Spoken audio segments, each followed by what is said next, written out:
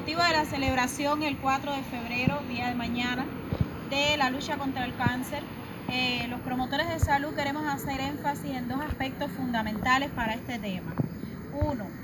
mostrar apoyo y afecto a las personas que luchan contra esta enfermedad, y en un día como hoy, o siempre, que sería lo adecuado, hacerles una visita o una llamada y demostrarles que no están solos en esta lucha. El día 4 de febrero tiene como objetivo principal promover una cultura de salud basada en el autocuidado y la autorresponsabilidad de la salud.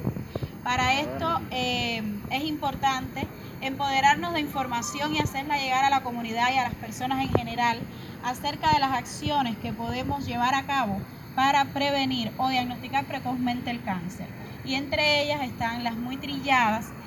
autoexámenes o autoexploraciones, y que aún así no se realizan. La más conocida es el autoexamen de mamas. La vemos mucho en los medios de comunicación social, pero existen otros y debemos llevarla sobre todo a las personas, como el autoexamen bucal, el autoexamen de la piel, el autoexamen de los testículos, que constituyen nada más que técnicas fáciles, muy factibles para las personas, sencillas, gratuitas y al alcance de todos, que consiste en examinar la propia persona, su cuerpo, en busca de anomalías, bultos, masas, y de esta forma acudir rápidamente al médico, ya que un diagnóstico precoz permite un tratamiento adecuado, una rehabilitación, y de esta manera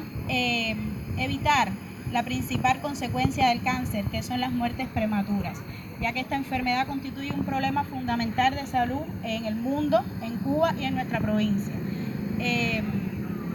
Y con un diagnóstico precoz podemos sobre todo rehabilitar a las personas y evitar que se pierdan vidas jóvenes, que es lo que más perdemos a causa de esta enfermedad.